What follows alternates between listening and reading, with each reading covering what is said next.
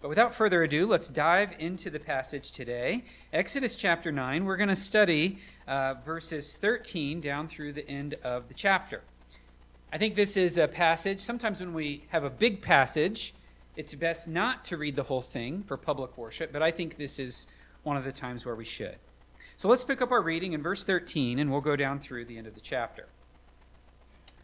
Then the Lord said to Moses, "Rise up early in the morning and present yourself before Pharaoh and say to him, 'Thus says the Lord, the God of the Hebrews, let my people go, that they may serve me.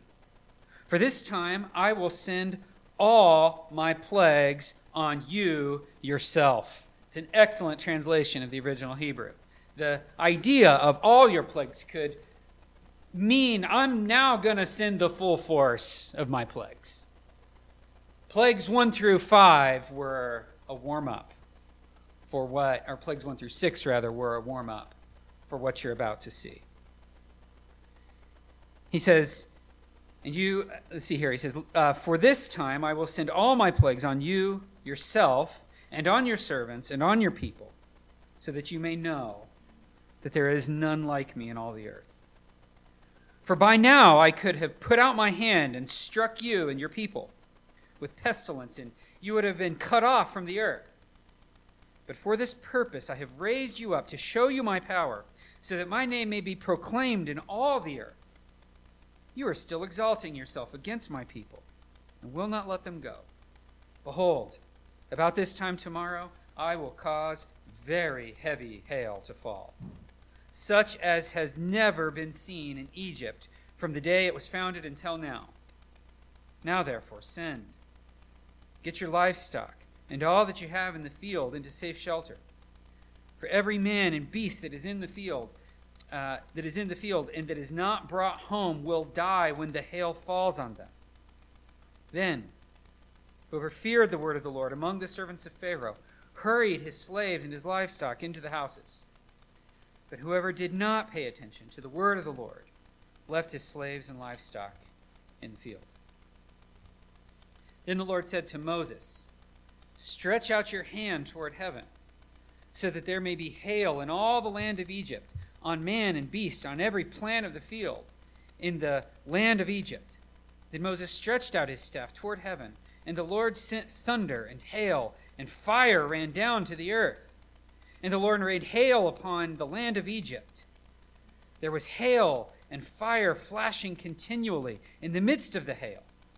Very heavy hail, such as had never been in the land of Egypt since it became a nation. The hail struck down everything that was in the field, in all the land of Egypt, both man and beast.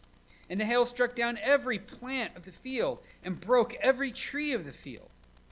Only in the land of Goshen, where the people of Israel were, was there no hail. Then Pharaoh sent and called Moses and Aaron and said to them, "This time I have sinned.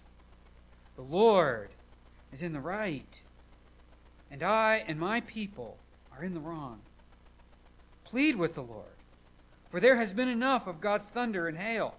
I will let you go, and you shall stay no longer."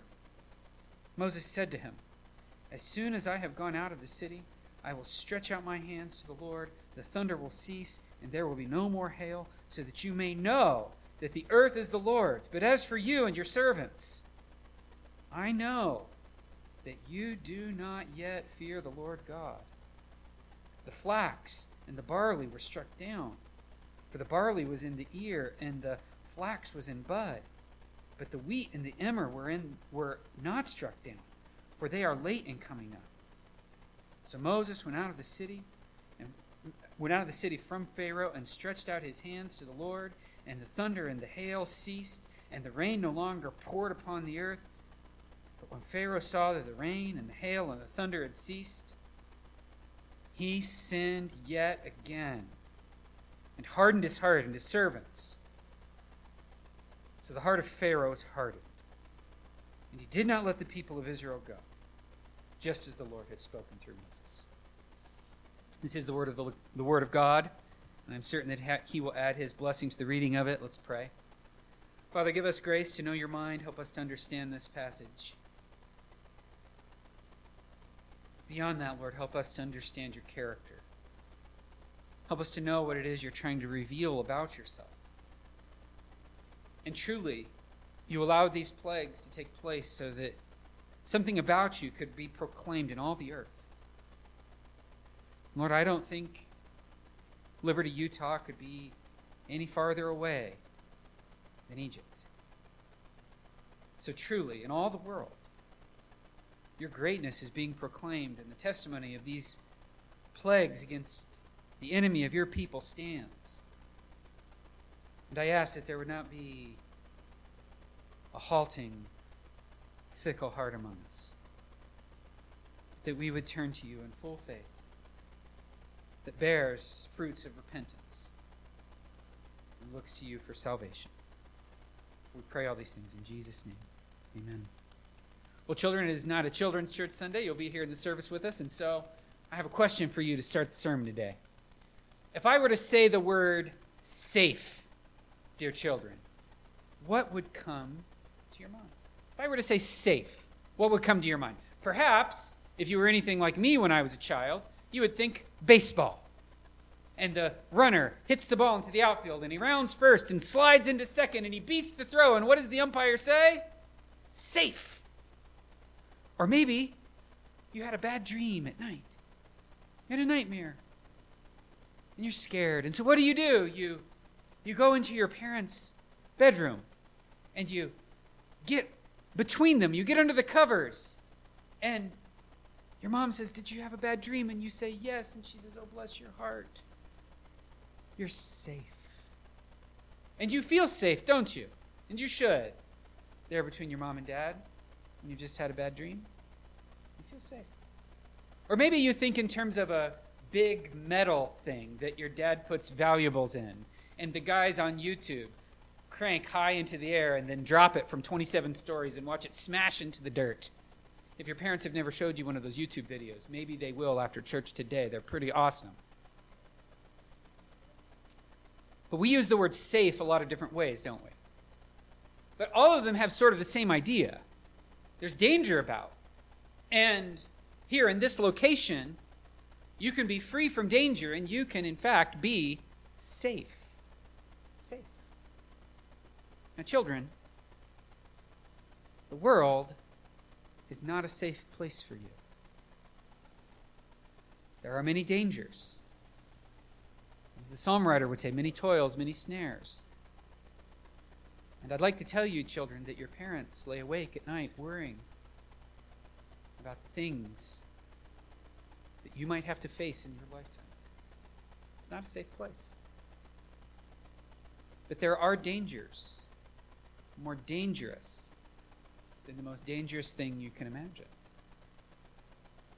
There are greater dangers than sickness. There are greater dangers than bad people.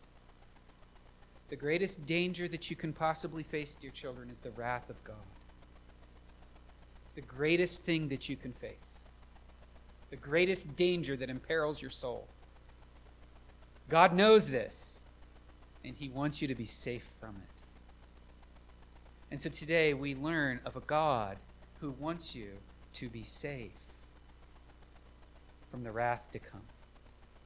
I've entitled this sermon, "The Fear of the Lord is Life." That's taken from Proverbs 14:27.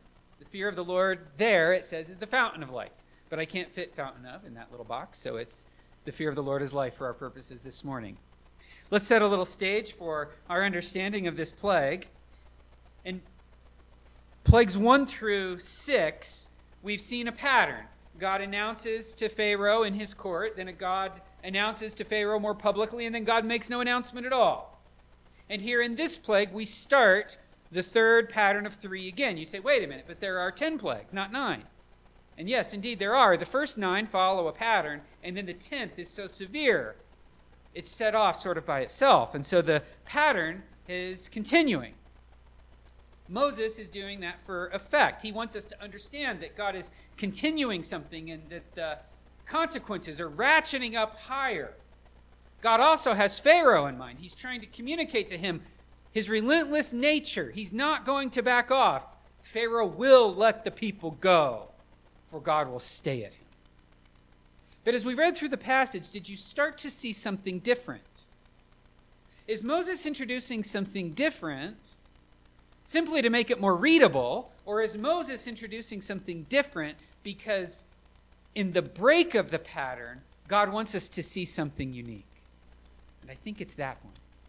God is going to break pattern in this plague on several points, and he's going to do so throughout the scene because God is introducing new material to Pharaoh, and he's introducing new material to us. And what God is doing in introducing this new material is telling us his purposes in all of it. Nathan had mentioned it before we sang one of our songs, and I thought, oh no, I hope Nathan doesn't ruin my main point. Steal it from me before I get up to the pulpit. I mean, Nathan picked up on it perfectly. God is communicating very clearly with Pharaoh, and he's breaking the pattern so that it gets Pharaoh's attention. God starts to unveil his purposes in this moment, but he's also unveiling his worldwide purposes that will hold even beyond these events. God is going to start talking specifically why he's doing these things. If you like to write down the points ahead of time, we'll have two major points today. God's resolve and Pharaoh's retreat. The passage breaks down nicely into those little sections, so you can get those headings down right away, and that'll help you keep up a little bit as we go. God's resolve and Pharaoh's retreat. Let's look first at God's resolve in verses 13 through 26. God, of course, tells Moses and Aaron in chapter 9, verse 13, to go warn Pharaoh. And God is forceful in his explanation and in his reasoning, yet he's merciful. I want you to notice a pattern. Look at verse 14. The way that God breaks this down, he says, now keep going, for this time I will send my plagues on you and yourself. And then you get down and it says, so that. Okay?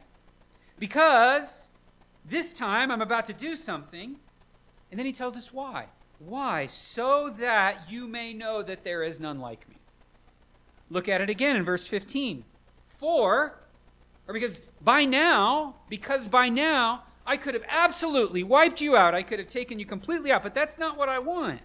I'm a God of mercy. That's not what I want to do to you and your people. But I've done this so that, in verse 16, my name would be proclaimed in all the earth. Because I'm now bringing this on you so that you would know there's something unique about me. And because I could have wiped you out, and because I'm giving you an out on this one, you'll see something besides my judgment. You'll see my mercy, if you'll but take it.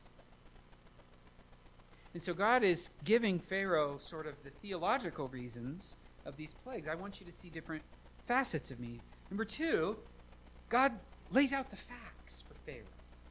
Now, God has the audacity. God is not interpreting these statements. He's just saying them as though he has the complete and absolute power to do so.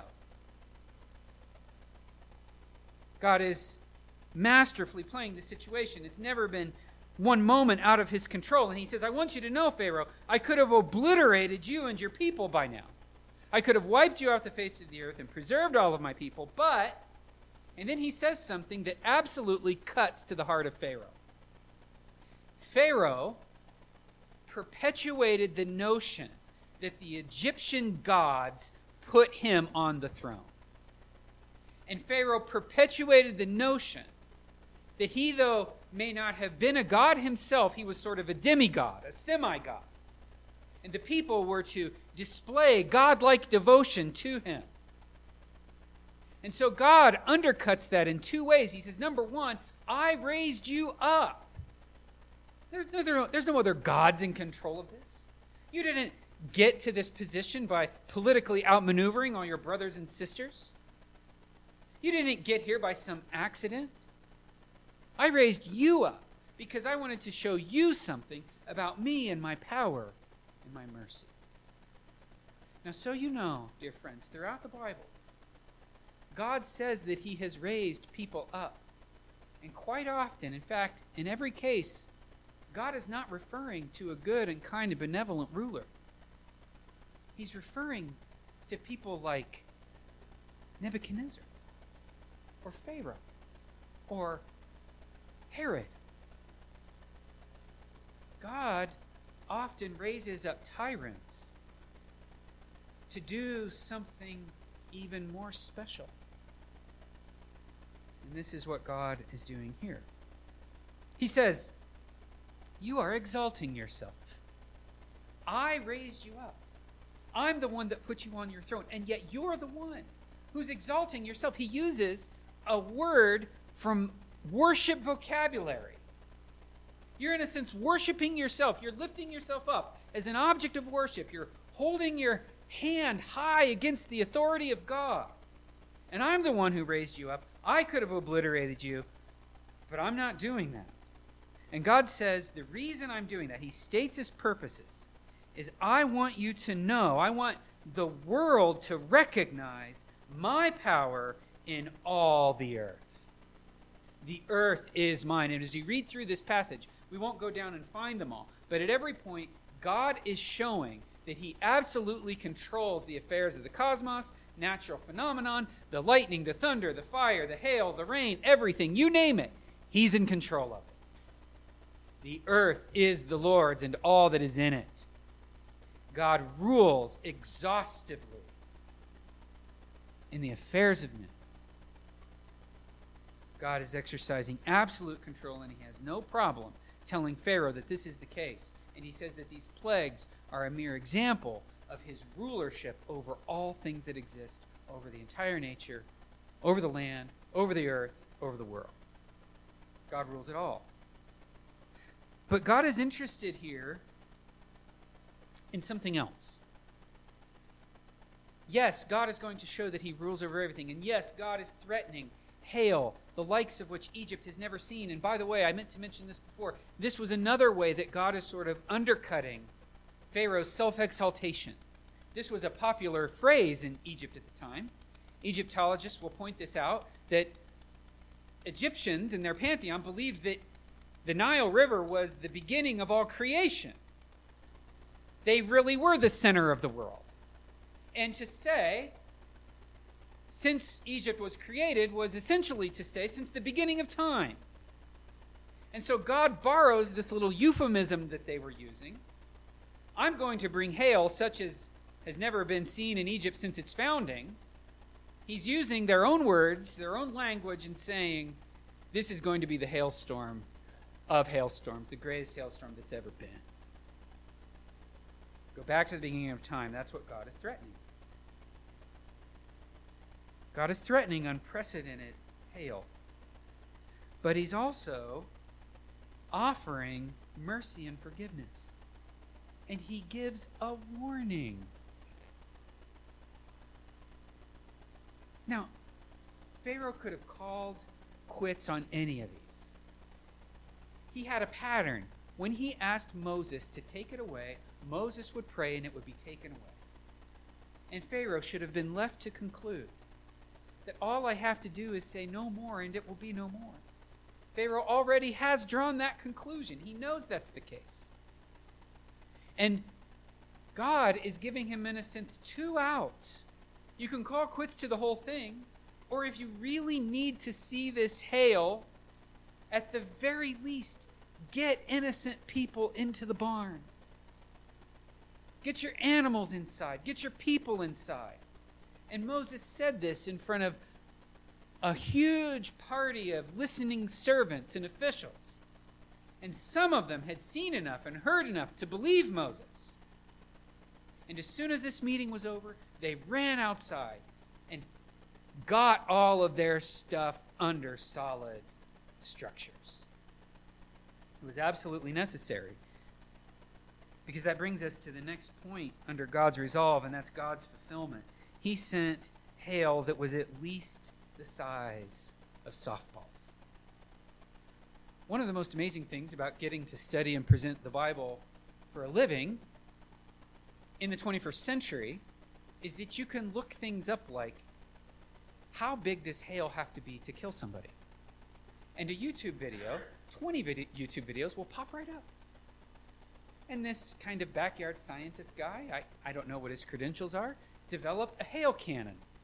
And let me tell you, a hail cannon is as awesome as it sounds.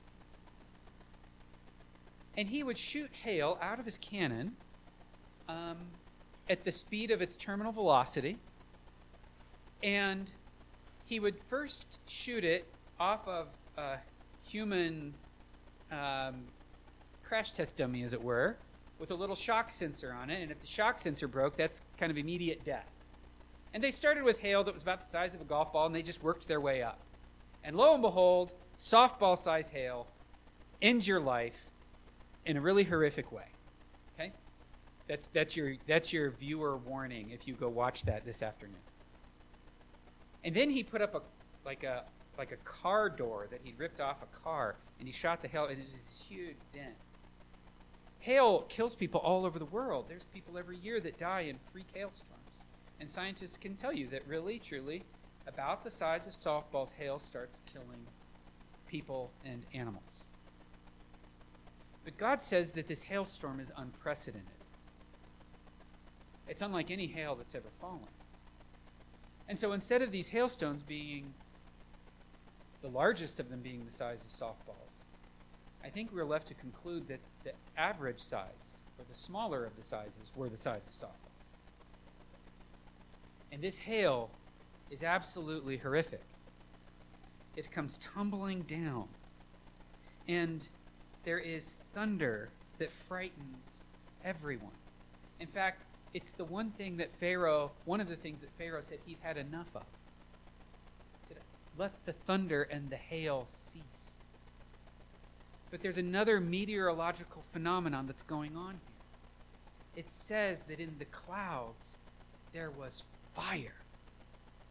Fire flashing in the sky. Now, commentators and even some of your modern translations will take that to be lightning. And if your modern translation says lightning, cross it out and write fire. Because Moses is a brilliant man, and he knows the difference between fire and lightning. He uses the word fire a lot, and it means fire. And he uses the word lightning a lot, and it means lightning. And here, he says it's fire. And there is fire in the sky. And later on, we're told that God leads Israel in a pillar of fire in the sky. And so here, there is an emblazoned firestorm in the heavenlies, along with this softball-sized hail, at the least, crashing out of the sky and destroying everything in its path. There's thunder and claps of lightning, no doubt. It's the storm of the world's existence. And the people of Israel are treated to this, and they are absolutely terrified, and people who disregard the word of the Lord are caught in it, and they are killed. And there is death everywhere. Moses, in his recounting of this, you might have read it a couple of times. As we read through it, Moses keeps reiterating the terrifying nature of this hailstorm. He says there was great hail. There was hail like nobody has ever seen. There was very great hail. The phrase that he uses for very great hail could actually be translated much glory. This was massive, gloriously sized hail. The weighty. It's the word for God's glory. Ma'od, very kavod, glory. This was terrifying, majestic hail, Moses says. And Moses says that it wiped everything out. Anything that was green and growing was wiped out. Any tree was just utterly destroyed. Moses is focusing here on the agricultural side of things because of something that's to come later in this text. But no doubt, anything that was without a solid roof was absolutely obliterated. Can you imagine? Every little construction project, every little barn that simply had a thatch roof, every home that was covered with grass or mud instead of reinforced with stone and stick. Anything and everything that was cloth or canvas that was keeping the water or the light out was absolutely obliterated. And the other thing, too, is where Pharaoh lives, this section of the country receives less than an inch of rain on average in the year. So not only is it incredibly rare to get rain, but to get rain at this level, mixed in with the hail and the fire in the sky, is an absolutely terrifying experience to anybody who went through it. And yet God makes a distinction between Egypt and Israel.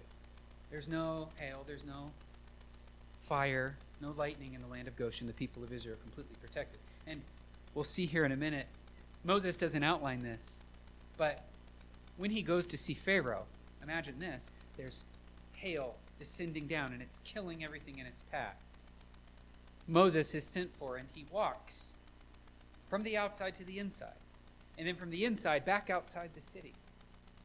And what we have to believe is that God put sort of a protective dome over Moses, and he walked out into the open where everybody else was afraid to go and where it killed everybody else, and not a single shard of ice fell on that man. It was a thing to behold. A thing to behold. Well, Pharaoh, that brings us to our second point. Pharaoh, of course, retreats. He's reduced to a man who's crying. He sent for Moses. And this word that he sent for Moses is the same word that God commands him to send away my people. Pharaoh should have been sending away the people, but instead, in his fear, he's sending for Moses to make all of these things stop. And then Pharaoh makes this astounding confession in front of Moses. Now, I'm going to put all the points on the screen for you to see at once.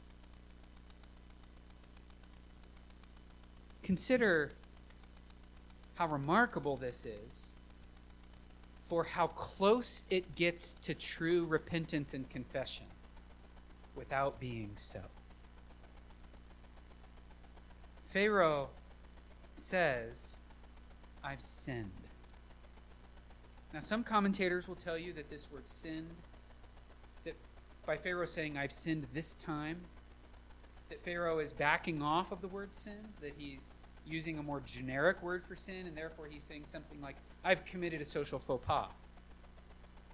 I don't think that's the case, because all the rest of these words are religious in connotation. And Pharaoh explicitly says God is just. I think Pharaoh really means that he has spiritually committed an iniquity against the Lord. And because of the severity of this storm, he took that to mean that his sin in this account was particularly severe, especially considering the loss of life. He confesses that Yahweh, the Lord, is morally just, that he's morally right. This is the word for just. God is just. I've offended the righteous justice of God. I've sinned against it. He says, and all Egypt is guilty with me. Pharaoh understands that it wasn't just his proclamation that sent those people into slavery, but there was a whole team, a whole culture of slaveholders and people who beat them and nurses who threw children into the Nile River. There was a whole culture of subjugation and abuse of these people. And Pharaoh says, my entire nation is guilty of this. I and my people. It's astounding. He admits that Yahweh has to be appeased by an intercessor. Go pray for me. He realizes his prayers alone probably aren't going to cut it. He needs a person to intercede for him. He needs a mediator. He needs a savior. And Pharaoh understands that up to this point, he said one thing and did another. And now he confesses, first and foremost, he says, I will follow through. You can go. You don't have to stay any longer. I mean it this time. Now, let's stop the clock right there. I want you to pretend that you're a pastor for a moment. And somebody comes to you and they say, I've sinned. God is right. I'm wrong. I was swept away with a whole bunch of wrong people. I'm sorry. Please forgive me. Please pray for me. Can I get baptized? How many of you would refrain from baptizing them after this confession? I think you'd be filling up the baptistry. This sounds so good, doesn't it? He says all the right words. He is so close. But everybody,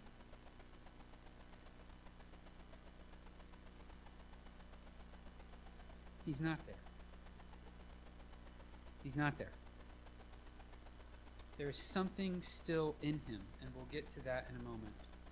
This is tragic for Pharaoh. Moses graciously instructs him. He says, I will go out and I will do this so that you will know that there's nobody like God in all the earth. So that you will know that God rules over the earth, that the earth is the Lord's. But Pharaoh is about to sin. Moses sees through this foxhole prayer. You guys know what a foxhole prayer is? A foxhole prayer is a soldier who's stuck in a foxhole. Comes from a soldier who's stuck in a foxhole. And the enemy is pelting them with bullets and artillery shells. And they say something to this effect: Lord, if you get me out of this, I'll serve you. Lord, if you just let me live through this, I'll be yours. Some of those foxhole prayers are absolutely legitimate. Martin Luther was a man who gave a foxhole prayer and followed through. But the vast majority of them are forgotten the instant the trouble goes away. And that is the case here with Pharaoh. Moses calls him out on it. He says, I know that you and your servants don't yet fear the Lord. There was something about the way he said it. There was something perhaps about what God had told Moses. There was something that tipped Moses off that Pharaoh was not totally sincere in this confession, in this very clear confession, but just for one last little step. And I want you to know that Pharaoh, the text says, had one last card to play. One last card. Egypt has a really long growing season. They've got an early growing season and a late one. Here in the Ogden Valley, we get just, I think, 2 seasons. Where I grew up in the southeast, we had winter wheat.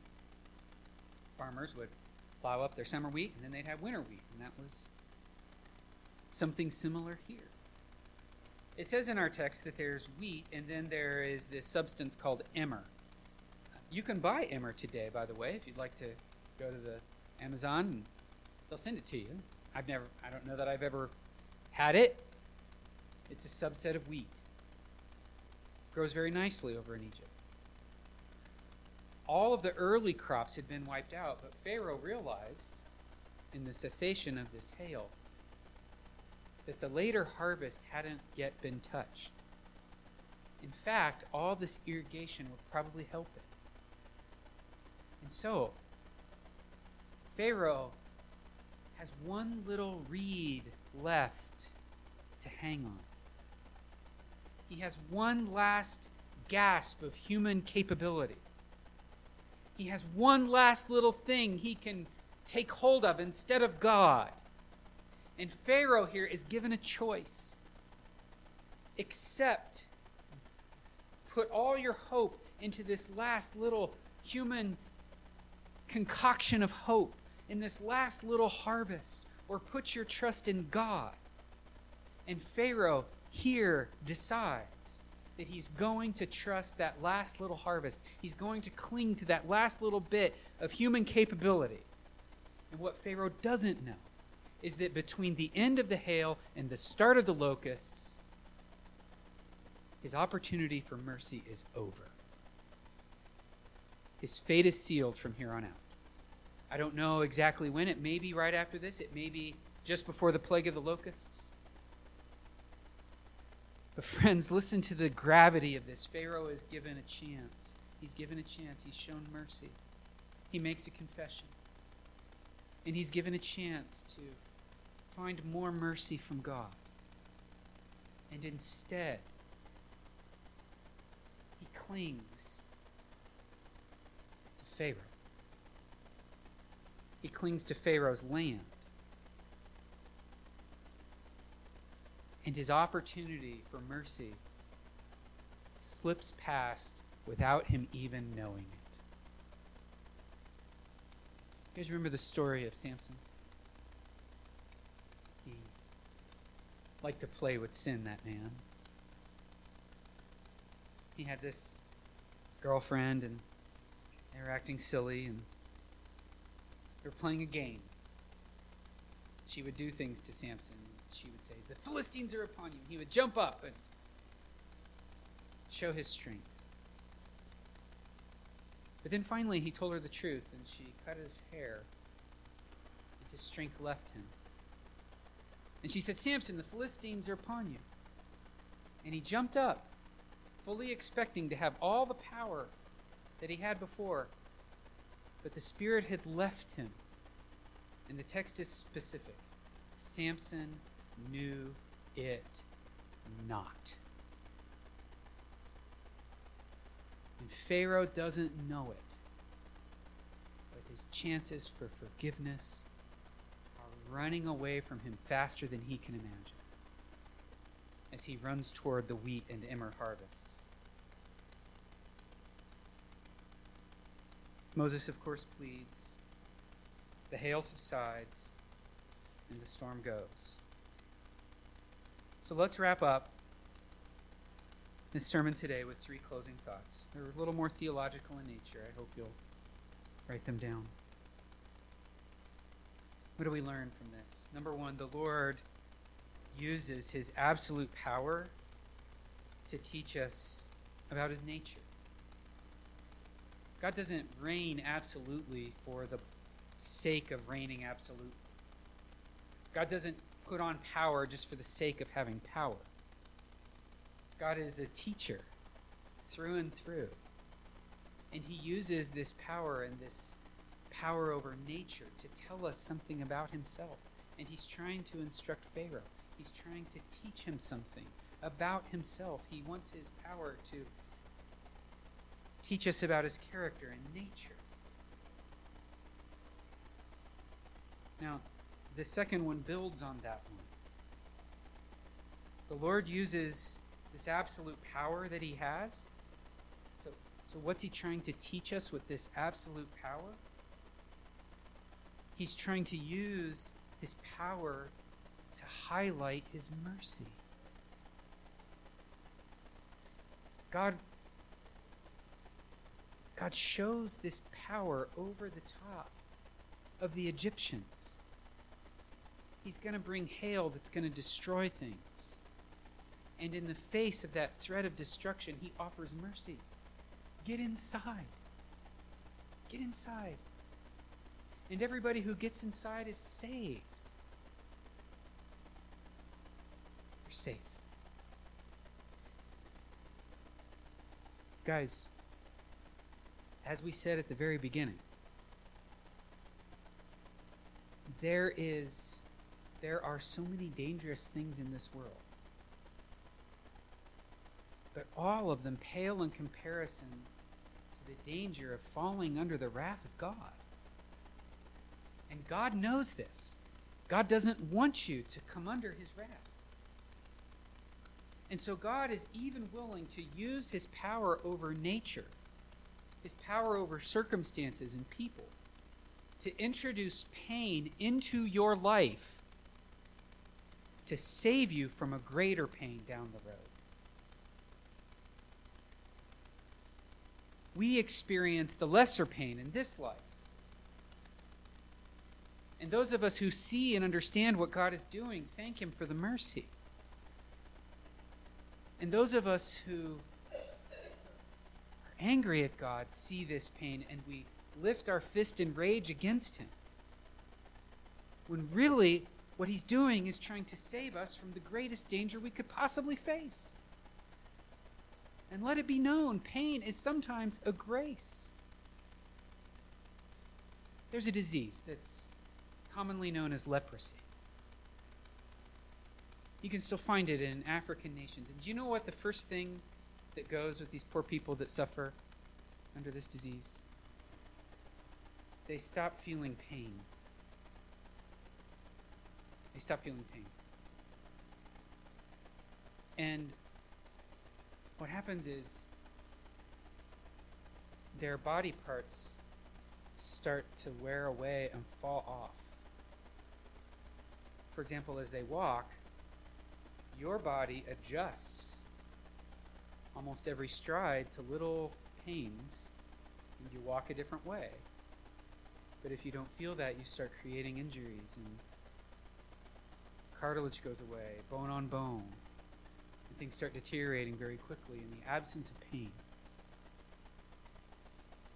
If you touch a hot pot, which I did recently, you will learn how fast you can move. But it's not fast enough. But what did that pain do? It protected you from a third-degree burn. Because of the pain, you need a Band-Aid. Without it, you might lose the hand. Pain is sometimes a blessing. Sometimes it's a mercy. And God uses his absolute power over all things at times to introduce pain into our lives to keep us from a greater danger. And in this case, he sends the hail to show Pharaoh a greater mercy. You don't have to be under this wrath. Now that brings us to our third point, and it builds on the previous two. And it's this. As we look and see what God is doing, there are two paths we can follow, one of two. Two poles, as it were, two opposite poles. The fear of the Lord. We'll talk about this now, and you'll see that other word up there, but don't focus on that yet. The fear of the Lord is the path to blessing, wisdom, and salvation. What does it mean to fear the Lord? Well, it means to revere the Lord. Fear is, it's not shaking in your boots trembling, but nor is it a simple acceptance of fact. So my kids will tell you, we have a little joke in the Baker home. If I give them an assignment before I go off to work, I say, I'd like your bedrooms to be clean, and when I get back, I expect to see your bedroom clean. And if your bedrooms aren't clean when I get back, what will be the consequences, children? Yes, Charlotte. Yes! Big trouble in Little China.